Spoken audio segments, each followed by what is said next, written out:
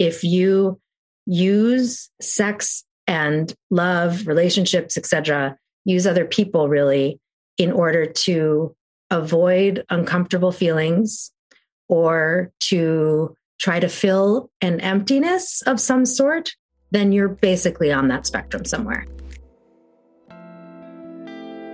I'm Alexa, and you're listening to That Sex Chick, a Soulfire production.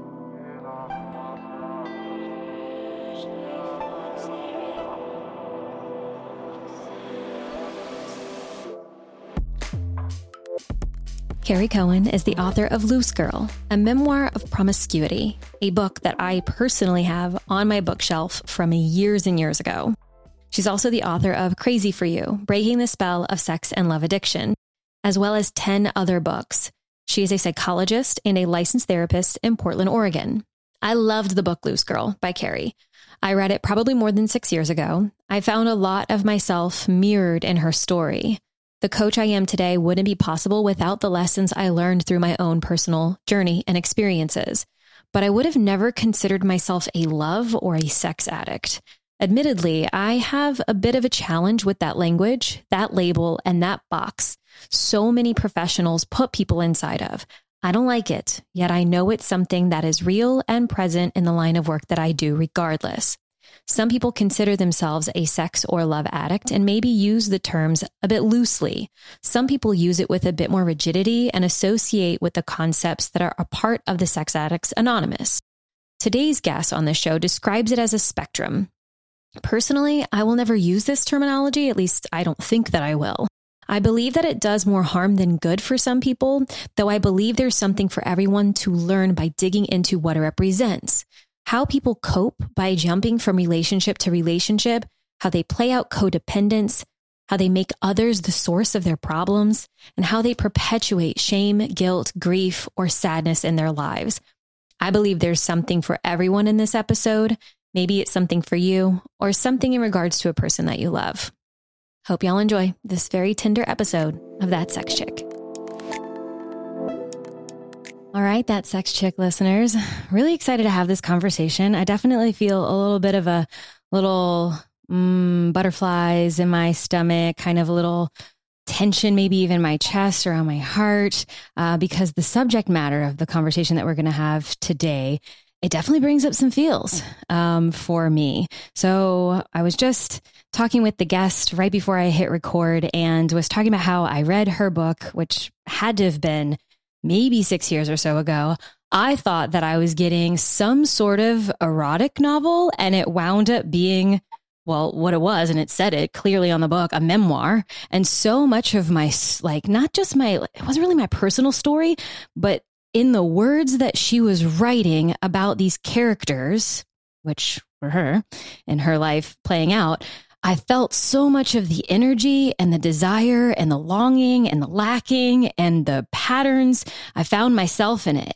And I think why I am feeling some even feels and going into this conversation is because right before I came on to Zoom and started recording, I flipped through the book, and a lot of the stuff of my past and things that I let go of. And when I say transcended, I don't mean I'm not the same person that I was then. I mean, I have decided to make different choices for myself. It doesn't mean that I don't still go to some of those places in my mind and in my heart and in my body, even, through trauma response and all of that. So it just brought some things up. And at the same time, when I feel like maybe sadness or longing, or I feel sorry, maybe even for a younger version of myself that I found mirrored in some of the book that I'm talking about right now is Loose Girl by Carrie Cohen. And she's going to start speaking here in just a second after I'm done with my little riff here.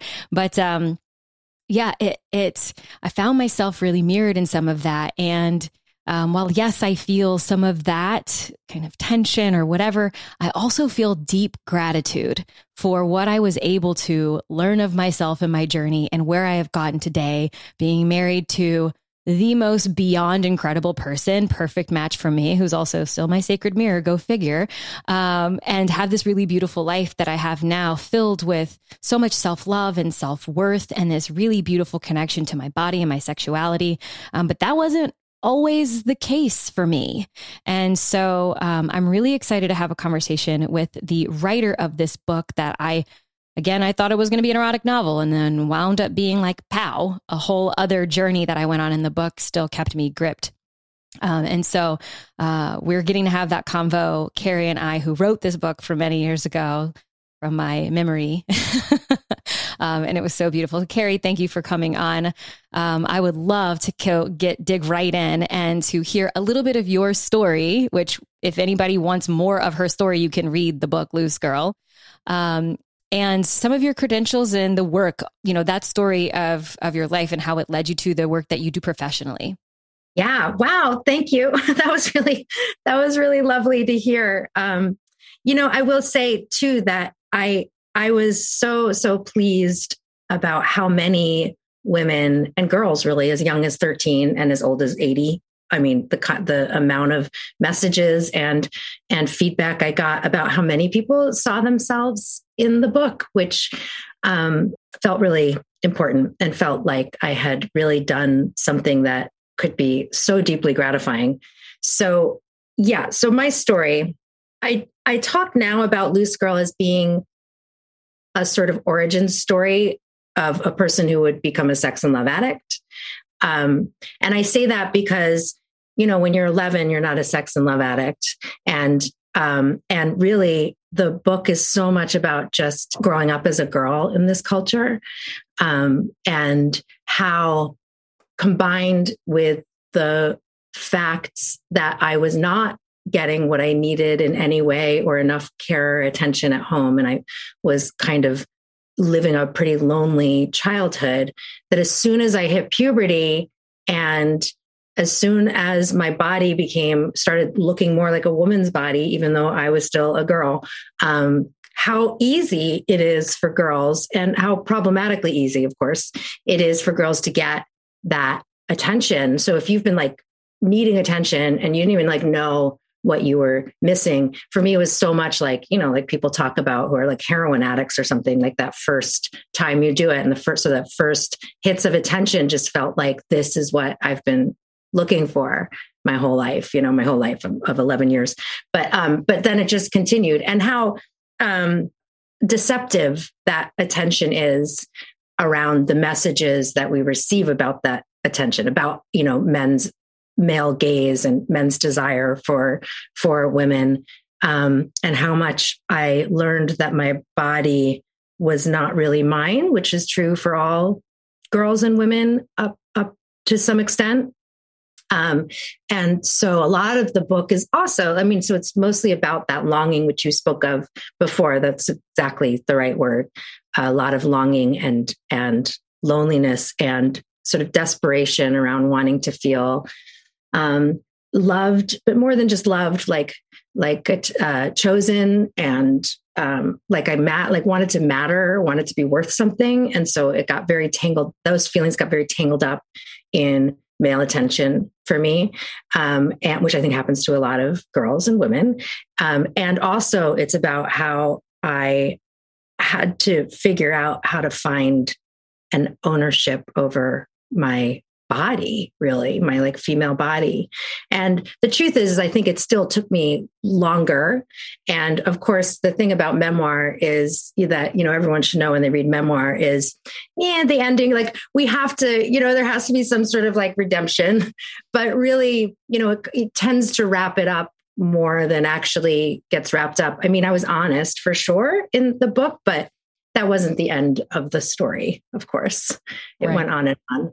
So then after getting all of those messages and all of that feedback from my readers was so meaningful to me, and kind of gave me that the intimacy in some ways that I had been looking for. I had created, not even knowing that's what I was doing, creating the intimacy that I was longing for so much and craving with just women everywhere, internationally, and connecting with them and feeling like, we are all in this same boat together. We're all dealing with the same thing. And so, at the same time, I was becoming a therapist because, it's, you can't really make a living as a writer. Like you have to do something. And I didn't want to, and what was available to me for teaching, I didn't want to be teaching. So I became a therapist.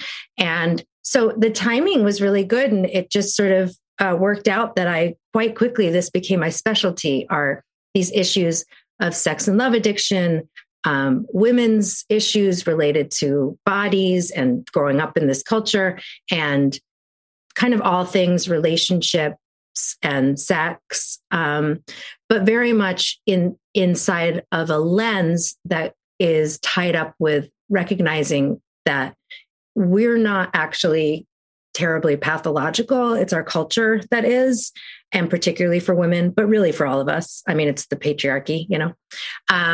So that's how I kind of came to my life's work. And that's why Loose Girl still means so much to me.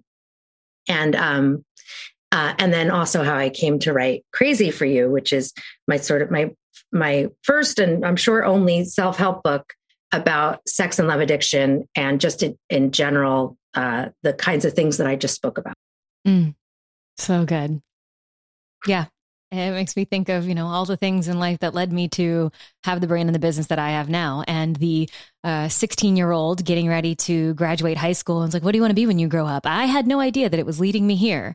But then I go back and I think of some of those pivotal moments where I was so perplexed. And I don't know, parts of me think like, oh, well, every young woman is challenged by these things. And sure, that's the case, but it's not necessarily planting seeds of this is going to be your purpose work throughout your life. And I look back on it and I'm like, oh, wow, that hurt then.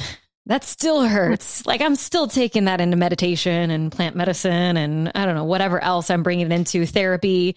And I feel like I've reclaimed a lot of it. And so I think that some people hear some of the pieces and parts of being challenged as a young person or a person moving through the world, or a woman today. And it's like, oh, I've got to heal from it, as though there's an end to the healing. And I think with your books, just from the little that I've read, and that one book in particular, I think that you really illustrate that it's an ongoing process and an ongoing journey, and healing isn't linear. And it might feel like you take a couple steps forward and maybe 32 and a half steps back, but you don't really ever go back. Like it's all in the forward motion, so to speak, or spiral motion. I don't know what's the better term to use there, I often use the spiral vision as well, that image. Yeah, that is such a fallacy that so many people come to therapy with, and just that we have in our culture, that we like, that finally you'll be done with something. And it's like, well, I already dealt with that. I already went to therapy for that. And it's like, oh, I'm sorry, honey, this is your fate. Like this is whatever happened, or however you process something, now it's your fate. And it's not like it won't hurt. It will hurt less over time. You can get it to hurt less, but yes, it can. It continues to be something to stay aware around and keep building more and more awareness about how it affects your life and what to do with it to help yourself. And often in some cases, like certainly with the sort of loose girl sex and love addiction phenomenon, is to stop like ruining your life with it. That you can definitely do. Yeah, for sure. For sure. So I want to, let's see, actually, I'll ask this question first. So you mentioned like when we first were getting onto the call that you have patients after this. So I'm curious what that looks like, because you say you help people with sex and love addiction. So what does it look like for someone who's challenged in these areas that you are a specialist in? What does it look like for them to have like a session with you? Yeah, well, I am probably different from a lot of therapists. I mean, I don't know for sure, but I think so, in that I feel like we are kind of in this together. I actually do a lot of self-disclosure, which is not very common in therapy. Mm-hmm. In fact, it's considered like harmful. But to me, I think, and I only use it this way, I think it's incredibly therapeutic, because it's helpful for them to know, and they want to know, they really badly want to know, like, what about you? Like, where are you at? Like, where have you gotten to, and what is happening for you now? Or, how did you deal with this kind of feeling? Did that work for you? So yeah, they know more about me than maybe a different therapist might be revealing. So, and I think we have fun. I mean, I tend to have like a lot of fun with my clients because to me, being able to make fun of yourself and honestly, the culture and the world in various ways is important as part of that feeling better journey. So there's a lot of that too. But yeah, obviously I maintain a level of professionality and to some extent, but really I'm just me everywhere. It's just that I don't reveal everything. There's just only the therapeutic pieces. So that's what it looks like.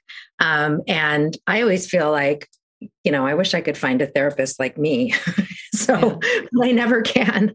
So, because that's really just like with the books that I write, I am in many ways live my life as somebody who I would have needed when I was younger or when I was in the worst of my struggle. A huge part of my life with Jordan is our dogs. Some of y'all may know we have a blue-nosed pit bull named Biggie James Smalls and a French bulldog named Little. They are quite the duo. Biggie, as Jordan likes to say, is his firstborn baby boy. And a couple of years ago, out of nowhere, I just had to have a pup of my own.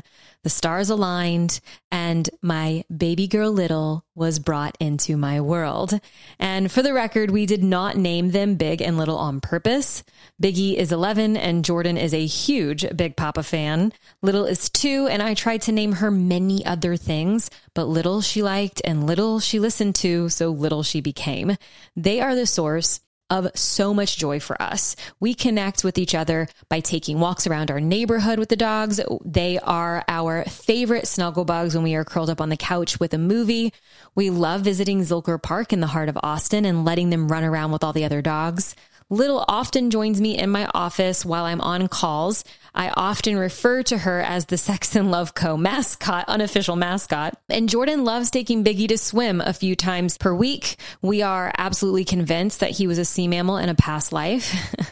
As Biggie has gotten older, we've noticed that after big trips to the park or long swim sessions, he's a bit slower to move around later that day and the next day. His joints get a little stiff and sometimes are even painful.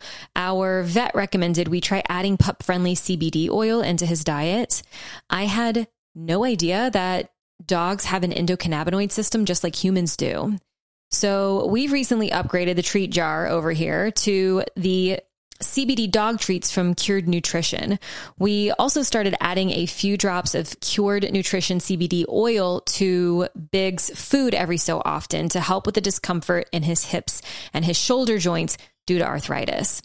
Little isn't left out of this either, though. She's a small dog with anxious tendencies, kind of like mother, like daughter here. So she gets a few drops when I know we'll be traveling or having an event at our house. Both of them get a little CBD when the holidays are upon us and fireworks might be going off around our neighborhood or when the weather says a thunderstorm is coming. So it's really quite sad to see Big saunter around the house. He's this big, jacked pit bull, but his tail goes right between his legs and he can't get close enough to Jordan or I. We treat our pups like our children. We love them dearly, and it's important to us to make sure that they have a great quality of life. To give Cured Nutrition a try, whether it's their pet products or their human ones, head to the link in my show notes. Not all CBD is made equal, y'all, and Cured Nutrition is literally as good as it gets when it comes to ingredients and, of course, high quality, full and broad spectrum CBD. We are incredibly considerate when it comes to choosing what goes in our bodies as well as our pups. It's our plan for every member of our family to live a long, healthy, happy, and pleasurable life. Check the show notes for more info and make sure to use the code ThatSexChick, all one word, for 10% off your order of items not already a part of discounted bundles. And speaking of the struggle, then the next piece of that same question, like part A or B, I'm curious, like, what are the struggles that people find themselves, like a little bit more granular, a little bit more specific, like maybe even an example of a client in past, or make one up. For Sex and Love, you mean? Yeah. So, well, in Crazy for You, I established sex and love addiction as a spectrum very intentionally. Okay. Because one of the really difficult things about figuring out like, what is that? Or, am I on that spectrum? It's like really hard. It's hard because it's not a discrete thing. And there's so many messages that we receive and ways that things that people wind up believing and then therefore contribute to their behaviors around sex and relationships that are the messages that we're getting from society, and they're they're either incredibly harmful or at the very least, just like inaccurate. And that's largely, romance is the perfect example of this. So romance is like a sort of made up thing that is by definition, it means like star-crossed lovers. It means people who can't be together. So there's this way that we were talking about longing before, but there's a way that we've all sort of absorbed this sense of, I want to be longing because it feels so that's a part of it there, of the movement forward is actually learning to embrace the longing instead of trying to get rid of it. But that's moving ahead to get back to your question of what does it look like? It looks like so many different things. So love addiction in particular, which again, I don't like to separate them because if you have an issue with one, you have an issue with the other, and you have an issue with relationships, period. It's all like intimacy issues, really. Mm-hmm. But people who I have, for instance, today, I have one of my love addicty clients, and how it shows up for her is that she is in relationships pretty regularly with semi-avoidant men and sometimes extremely avoidant. She jumps in way too quickly and to avoid the insecurity of not knowing whether he's all in. She jumps in way too quickly and then winds up way too attached and super codependent and then needs kind of too much from him. And it feels like these are real needs that are about a relationship. And again, this is another messed up thing we get from our culture. It feels like I need these things from him or else I'm not getting my needs met, is how we always talk about it. But really all of those quote unquote needs are just wound-based feelings of needs that she's actually responsible for. And so that's a lot of the work too, is like learning to self-contain those feelings that it's not actually something she needs in the relationship, but it's been that feeling has been hung on men her whole life, in the same way that, I've had that too. So that's a classic example of what I have.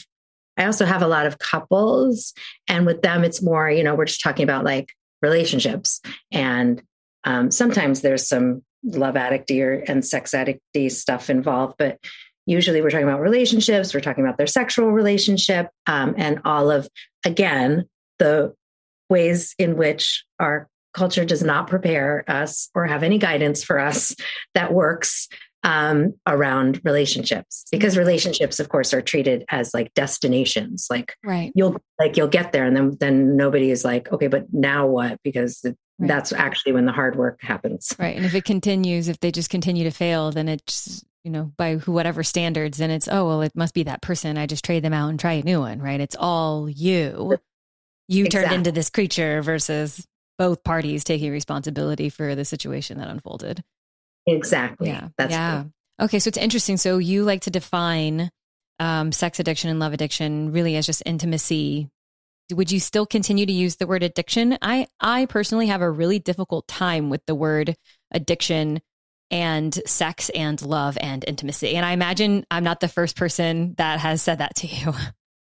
Yeah, well, it's quite controversial, and it should be controversial because, I'm grateful personally for that controversy, because too often we do apply those terms to things that are just really about, again, like cultural limitations put on us, or assumptions about what relationships are supposed to look like, and what, female behavior around sex, or really anybody's behavior around sex, is supposed to look like. And that's all obviously terribly problematic. And so it's important to be super aware of that when one is looking at, where are my issues? Are my issues coming from actually ways that I'm engaging with other people, or is it really coming from expectations put on me, and pressures and the fear of being different from what's expected of me? Mm-hmm. So that said, for people who truly, I don't love the word addiction either. And yet I just decide that I use it just because I do think that it's a way to think about things that are different from just different kind of more regular problems that people might have around sex and love and relationships and romance. And there really is an addictive factor. So meaning there's like neurobiological behavior that mimics addiction around people who struggle, who are truly on the spectrum somewhere. Mm. And that plays out in so many ways, but the basics of it are that if you use sex and love, relationships, etc., use other people really in order to avoid uncomfortable feelings or to try to fill an emptiness of some sort, then you're basically on that spectrum somewhere. Mm. And that's a lot of people. The reason, again, I really want to make it separate from just maybe different behavior around sex and love is that we sex and love addicts use people. It's as drugs in many ways. And then at the same time, again, to go back to this addiction word, and this is the problem I have with Sex and Love Addicts Anonymous, which, I'm not gonna, do you curse on here? Yep. You can. Okay. Fuck I'm away. not going to shit on. Okay, good. I want to shit on Sex and Love Addicts Anonymous because I do think that there's absolutely value, mm-hmm. but their approach, the whole STEP approach, which they use, it for alcohol, for drugs, it's just not, it's so, the addiction part is such a small part of it. And actually so much more important work has to happen around all this other stuff that we've been talking about, around, attachment issues, around codependence, around the, most importantly, in many ways, the cultural and societal messages that we get around sex and love. And sex and love, connection, it's an existential issue. This isn't like cocaine, this is like, you're going to do this your whole life. So it's kind of it's the heart, in my mind, of course, I'm biased because I have it, but it's the hardest addiction to have, because the most difficult, because you can't get away from it and you're going to spend your whole life having to wrestle with it. And yet, as a positive spin on that, it also means that you get to spend your whole life learning how to love better, which to me is that's kind of wonderful. Learning how to love better, learning how to fill yourself up better with your own experience of love and sex. So, and self-actualize more. Mm. Yeah, that last part. Mm-hmm. Hold yourself accountable to self-actualization. I don't know. Yeah. He could have said that to me about, 7-8 years ago. And I've been like, what? No, I know. Did you just speak English? I have a confession. I ran out of everyday dose. And before I could get my refill in, I went back to coffee for about a week. One day around noon, I sat having a conversation with Jordan and I felt a wave of anxiety wash over me. The conversation wasn't particularly challenging. I think we were just chatting about some things happening in the business. And I remember placing my hand over my heart and taking a few deep breaths and a little light bulb going off. Whoa, could this be because of the coffee? I looked up at Jordan and I said, I need your support in kicking the coffee for good. It's not serving me. And even if it's not the cause or the source of my anxious feelings, it's not helping anything. And it's quite possibly even exacerbating it all. So we agreed. No more coffee for Lex, no matter what. It's hard, y'all, to even say that out loud. I have loved, capital LOVED, my morning coffee for years. And to say goodbye is so sad. Good news, though. My everyday dose arrived literally the next day, and I was reminded why I love it so much and why it's seriously the perfect replacement. I still get to have my morning cup of something warm and delicious.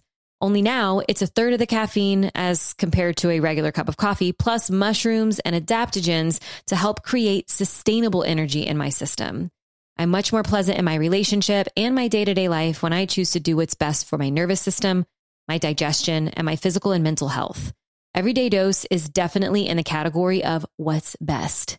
Now, not everyone is like me, but some of you listening are. So for those of you who could stand to kick the coffee habit with me, you can try Everyday Dose by going to everydaydose.com. Remember to use the code ThatSexChick for 20% off at checkout. And because I know you're going to ask, here's my personal recipe. 1 tablespoon of dose, 2 ounces of hot water, blend, add 5 drops of liquid stevia, the vanilla is my favorite, and then on top, 8 ounces of frothed 3-seed almond milk. Now, my extra bonus is a sprinkle of a little stevia powder across the top of the foam. It's my fave. Enjoy, my loves. Everydaydose.com. So I'm curious, you think so I've had people on the show before. One of my really good friends, when I first met him, was very much identifying with sex addict. He'd gotten into a relationship with someone and then found himself, I don't know if it was cheating or what the actual deal was, I think he might have been he had a whole, okay, it's coming to me. He had a whole second life outside of his relationship. And when she found out, he didn't want to lose her, but he also didn't really want to lose this other thing. But so in an effort to steer the ship in the other direction, she said, you have to go to Sex Addicts Anonymous. And that was the response. And then he went into this system and then started identifying with it and then started to help other people through it. And then later as the story then unfolds, I meet him and I say, do you identify with this? Is this a part of your identity, this addiction? And I'd say, what are you actually addicted to? And then what's underneath that? And then I got into a very I don't buy it. I don't buy this word attached with it. I feel like everything that we're talking about in the realms of, I'm using air quotes here, sex addiction or love addiction is human behavior. And yes, our culture and society have helped morphed us into this is the way a lot of people, and there's all these different frameworks. This is how you learn to be attached. And it's all based off of your parents and who wasn't there. And, you get into some situations well, what parent fucked you up more? And, and it's just this really weird, the language of it a lot of times really is a holdup for me. I wound up meeting this person. And for anyone who's curious, Dominic Cortuccio, he's been on the show if you want to go back, and he literally goes into his whole story about this. But then coming onto the show is do you associate with any of this anymore? And he said, no, I've put distance between the identity and that and myself. And I think it's not a matter of if he experiences some of the same urges or the same sensations in his body or the same patterns or anything, but I sometimes wonder if saying oh, I'm an addict for my whole life is a part of what keeps them in a box of this is a hard thing. Mm-hmm. Yeah. Well, I do think it's a hard thing actually, yeah. And again, I agree with you. I don't love the addiction word either. It's almost just a way. It's just, it was a terminology that was already out there that, could, rather than sort of trademarking my own, which I actually initially wanted to, the loose girl thing. Mm-hmm. I wanted to just trademark the notion of loose girl behavior. But I think because so many people already have heard about sex and love addiction or wonder if they are, or I sort of use it as this chunk phrase. But I do still totally agree with you that addiction is an extremely small part of it. And it's actually, it's better to think about it as literally everywhere, that any place that I have anxieties or pain, or, true pain, or, and the endless, it's the thing in my life that I think way too much about all the time, or used to, especially. And as opposed to all the other amazing things in my life that make me worthwhile. And it's where entirely I was looking to get my worth. And, that continues to always be a little bit of a struggle, although I've come so far, and I think it'll always be a struggle. Those are the things that I feel like separate it somewhat. And again, this is hence the spectrum, because it does feel like also there are a ton of people who also get their worth from whether they're in a relationship or not. And a lot of that is like cultural pressures around, especially women. It's like, so many of those like old things that we think of as feminists as being like, oh, we've come so far. It's like, not really. There's like so many things that we haven't actually gotten anywhere with. And it's just kind of looks like we have, with like the Madonna Virgin thing being a perfect example of that is entirely the same in terms of the cultural messages and pressures and ways that there's like an absorption that we all have that still plays out all the time. So in life, even among, feminist men, men who claim to, feel that way around, who of course support women's rights and all these ideas intellectually, but still find themselves like, well, that's not really wife material though, because she, because she's a big whore and I fucked her in the ass the first time I hung out with her. You know what I mean? Like things like that like, those things are still there. So anyway, I feel like I just went off on a tangent and somehow got to getting fucked in the ass. Yeah. So let's next. It's a typical tangent, on this show. It is called That Sex Chick. No, it's a tangent we've visited before, and what follows the tangent has looked like lots of different things.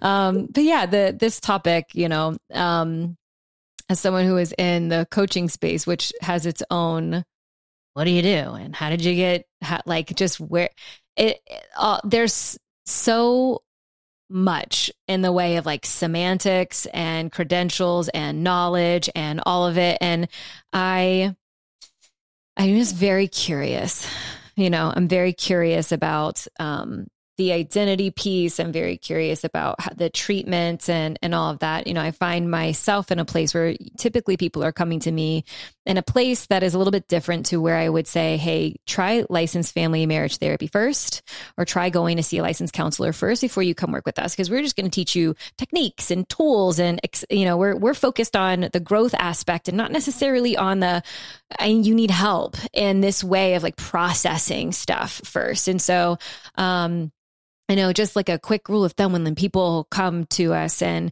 they're like, yeah, well, we're challenged by XYZ, and I go, great. So processing your past, I'm going to send you to my recommendations and my referrals as far as therapy goes.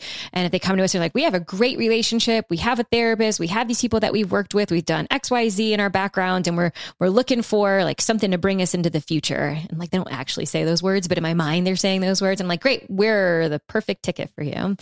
And so just the world of sex, love, relationships. And I would say like you're using the word spectrum for sex and love addiction, which I want to circle back to in a second, but just the journey that someone goes through from the point of like figuring out that they're a sexual being and utilizing sex in whatever ways that they're going to utilize sex in. And then that shifting from like, this doesn't really feel good. And I'm not sure if I'm getting what I actually want based off of this. And then eventually like some ahas and a new level of awakening, like, oh, like I'm hurting myself with this, or I'm hurting other people with this. Like, how do I stop doing that? You know what? I probably should abstain. That's the cure, which could really help a lot of people, depending on what their reasoning for it and how they set it up and the intention behind it. And then eventually going into exploration and reclamation and other words that end in TION. And so really, what I would love to do is like, now we've like cracked that open, because that definitely was something that was on my mind. I'm like, we're going to use this word a lot, and it's something that I refrain from. So I want to even just have that conversation for my audience, because they've heard me say that before. Like, I don't like to use that. But I like that it's, like you say, a spectrum. So I would love a little bit of like in the new book, which I haven't gotten into, some of the framework and more in the, how do you help people with these challenges? I'm just going to go with challenges. Yeah. And I want to just to add to this idea of claiming this phrase, sex and love addict. One of the reasons that I use it for myself is that when you're able to claim like, oh, I'm on this spectrum, it actually gives clarity to a lot of areas in life, as opposed to feeling like something's wrong with me, which is the whole, like my whole introduction of Crazy for You is about how many people, including myself, but who came to me and are like, something's wrong with me. Right. Everyone else can have relationships, it seems like, and I can't, or everyone else seems to be able to do these things and I can't. And of course that's not true, but that's how it feels. It feels like something's wrong with you, as opposed to if you're able to be like, oh, I've been actually like harmed by the culture in this particular way, or I've been, misguided with messages and added to that I, grew up with a narcissistic mother and a, unavailable father, or, that's just me. And, and that and now I can't that's why it's kind of helpful in that way. And certainly, as women with female friends, we sex and love addict females who have, good female friends have lost friends over it. And that's because, and in some ways having that framework and being able to teach your friends about what that means to be a sex and love addict helps them have more compassion for you. Cause it's really embarrassing and shameful. Like as a female who's, a strong feminist, it's like it, and I have all these, I have 11 books and I have this thriving practice and I, write and I teach writing and yet I spend all day thinking about some dumb boy. Like it's embarrassing, it's like, it's embarrassing. So, and there's so much shame stuff about being a sex and love addict, on both ends, both for men and women. But for women, certainly I know that one more personally. So just wanted to throw that in. Sure. So in terms of like, how does one work with people? What have I done with people? It was based really on what I wound up coming up with for myself, because I did not, I didn't even go to Sex and Love Addicts Anonymous. Also did not want to claim that phrase in the same way that you're saying, because it didn't feel exactly right based on how I felt. So at that time, but also I just didn't see, that was a big part of it, is seeing kind of what people were talking about in Sex and Love Addicts Anonymous. I didn't feel connected to that. And then their approach seemed wrong.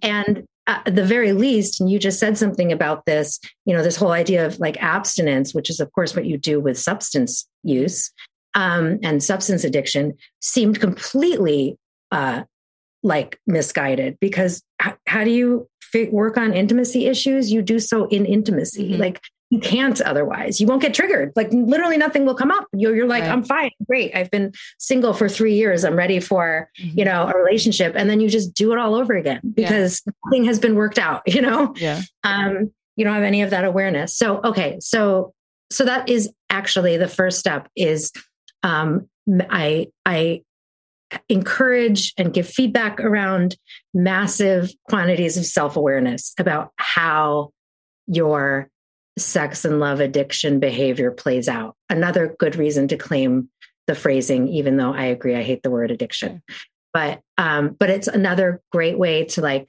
help build clarity about where in my relationships, is this playing out? How does it play out? What are the little things that will trigger me? What do I wind up doing? What is my behavior? All of that, getting massive amounts of self-awareness and you'll keep learning. That's what's so cool about it, is like, you just keep learning more and more. I mean, just like a few weeks ago, my friend said, well, it's very interesting, Carrie, that I think like every time things are going really well between you two, you like find a reason to be, to like kind of fuck things up. And I was like, oh God. At first I was like, no, I don't. But then I was like, oh shit, do I? And so, like things that you don't even, it's like you keep learning. So there's that. And then the next piece is with that amount of self-awareness, so much of it is I help people figure out like what their wounds are. I call, emotional wounds that usually go way back to childhood. Sometimes they don't, but usually they do. And learn about what are like your wound-based feelings and what feel like needs around that. And what are just like accurate emotions to the situation. Mm-hmm. And learning then how to self-contain around your emotional wounds, learning how to self-soothe. One of the things that people assume with this is that, oh, well, I'll learn to give myself that thing that I feel like I need, but that's not, you can't really, that's not really, instead, it's more self-containing and self-soothing. And most importantly, learning to just tolerate the uncomfortable the kind of painful feeling. Mm-hmm. And by tolerating it, it gets less painful at mostly, every once in a while it can, feel awful again. But learning how to not react from that place and instead, care for the self around it. But the caring for the self is just letting yourself feel that way instead of trying to get someone else to make you feel better, which is so much of it. Like, stop trying to make somebody else make you feel better. And then the third piece is behaviors, which is just like, what are the things that you actually do that are screwing up your life, screwing up your relationships, pushing people away, keeping yourself from true connection. So that kind of sums it up. Yep. And I think I'm like listening to you describe all of that and then also watching my life flash before my eyes, Yeah, absolutely. Like just this morning, I was having to contain it and soothe it, or I'm like, I'm doing that a lot, and there's something, that first piece, that major self-awareness, to be able to look at my husband and say, I am processing a reaction that is not really directly connected to what we are describing right now. Yeah. Yeah. And it's huge, I think, for us. And I see it as, there's these moments of frustration. Is like, are we always going to have to do this? And my response is yes. And you married me. Yes, exactly. Yeah. Right. That is that. And part of the being able to be cool with always having to do it is that, of course, yeah, sometimes you are still going to screw up. And to me, like, having the awareness helps to then create like humor and endearment around your, ridiculous behavior. Mm-hmm. So like more than once I have sent, like a text the following day of like Glenn Close and Fatal Attraction, like the gif of her just like turning on and off the light, because she's totally my alter ego. And that's like, she's kind of a classic sex. I mean, she has all sorts of disorders and personality disorders, that character, but in Fatal Attraction. But that's like, there's an aspect of it where I can make fun of myself. And by making fun of yourself, he will learn to find it endearing too. Oh, yeah. Because you're taking responsibility for it, instead of continuing to put it on him. Yeah, 1,000%. And even in those moments where like I can feel my nervous system electrifying and he sees it's coming too, I'm like, it's about to happen, like I'll change my voice or I'll change like what my body's doing. And I'm like, I just feel the bigness inside and I'm like, I'm gonna, and he'll usually loop it back around to humor too. He's like got the spirit of a golden retriever. So, and I very much like, I'm the cool, intense light switch flipper. And he's like the bright ray of sunshine. Nice. All of the time. So I feels that for sure. But yeah, it's fascinating. This whole process is fascinating. Figuring out on an individual level and I'm going to speak from the I in this instead of like we general. But I do think that what I'm about to say is probably pretty we general. But I get to be on this journey of continuously looking at how I show up in the world and then painfully taking responsibility for every single thing through like it's times when I feel like I'm swallowing, like I'm choking on the realization. I'm like trying to say I don't mean what I'm doing right now. And it's like the self-awareness, like eventually it all kind of like is like trains like from both directions running into each other. It's like I can see it and I can't stop myself and all of that. And I've even had the person who my husband and I see as our coach and therapist onto the show, and we recorded an episode of us as clients of hers, which was really cool. And we spent like the better part of an hour talking about how I can like see it about to happen and there I go. But the work and the high five and the success is like, it was 20 minutes this time instead of like a few years ago where it was like 3 days. Exactly. That's right. Yeah. I used to say, and I don't have to anymore. I used to say, if I were the kind of person who said she was sorry, I would do that right now. Like that's, you know, thankfully I'm not still there, but like, yeah. If I could access and I'm sorry, I would deliver it to you right now. Yeah. And so in a lot of ways, like everything that we were discussing, I'm sure on some level, every person listening can find parts of their story. You know what I mean? And of course, then the differentiation between when people are really, truly in total consumed by this behavior and by these patternings come out. And did you ever watch the show Nip Tuck way back? Some of it. Yeah. I had to have been in high school when Nip Tuck came out. So this is like early 2000s. And I will never forget that it was like the first like edgy, risque show that I could watch on FX at that time. And there was one of, I think his name was Christian, one of the doctors.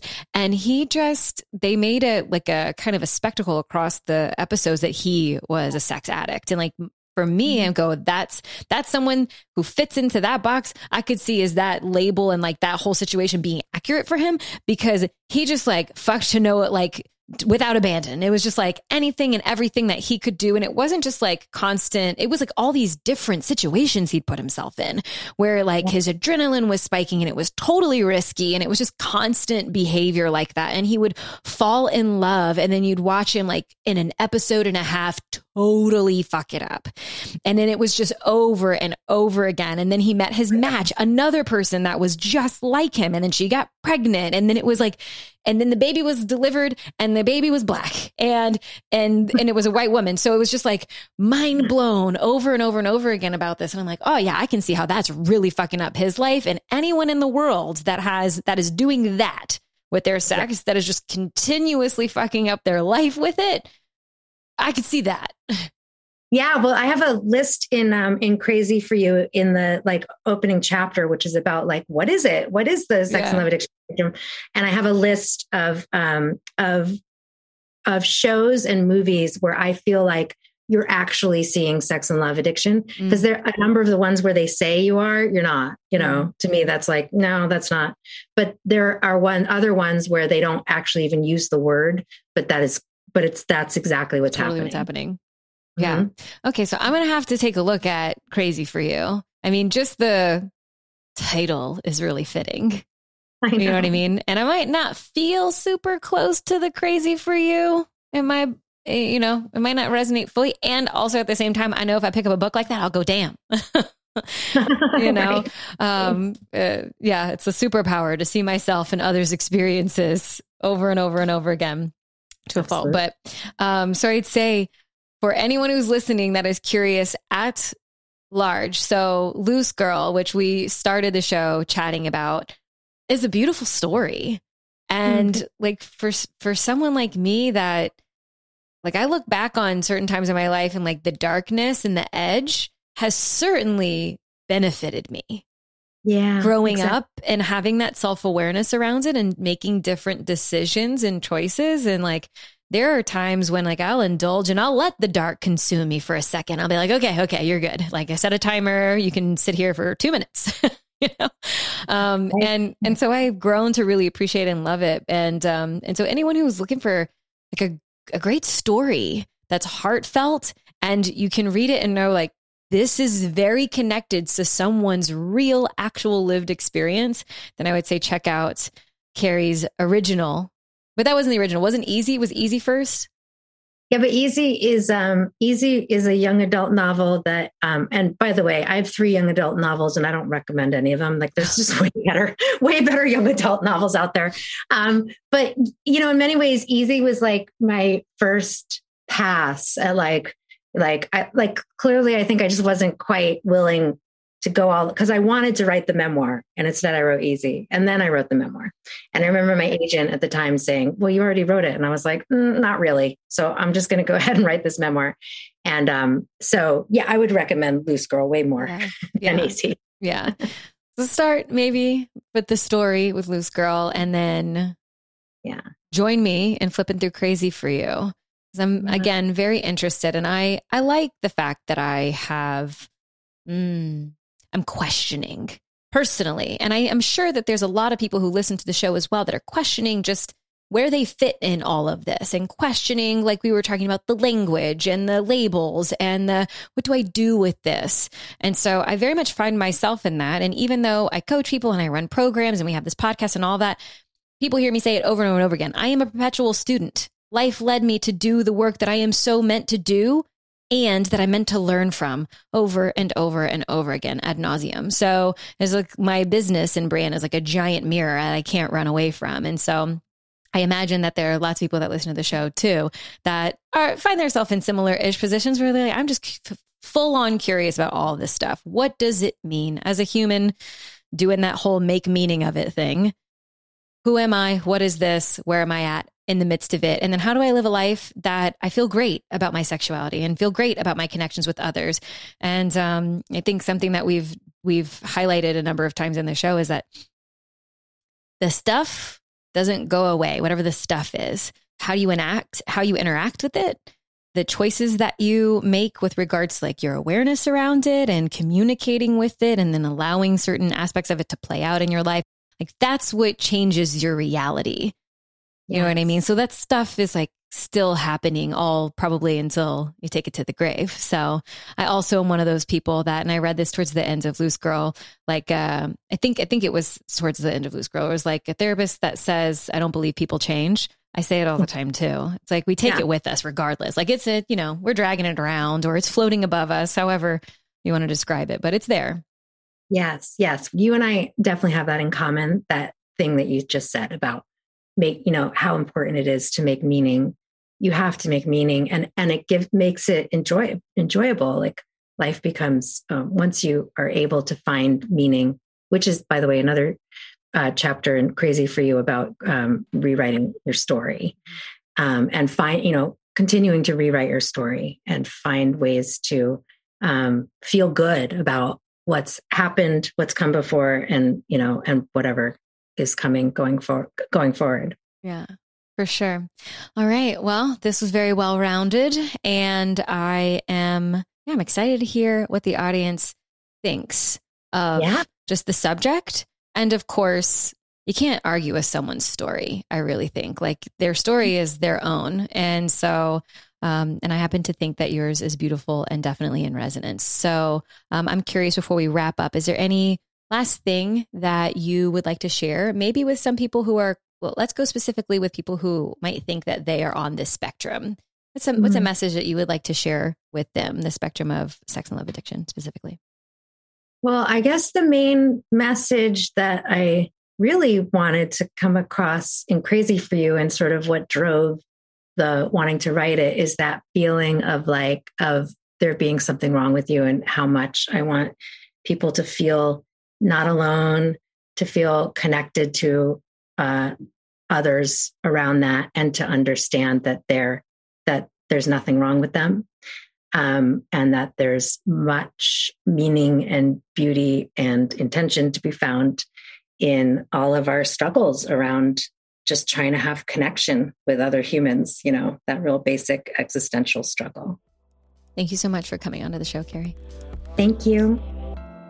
Thanks so much for listening to today's show. If you loved it, be sure to subscribe so you never miss a new episode. And if you extra loved it, make sure to leave a 5-star review. I'll see y'all next week.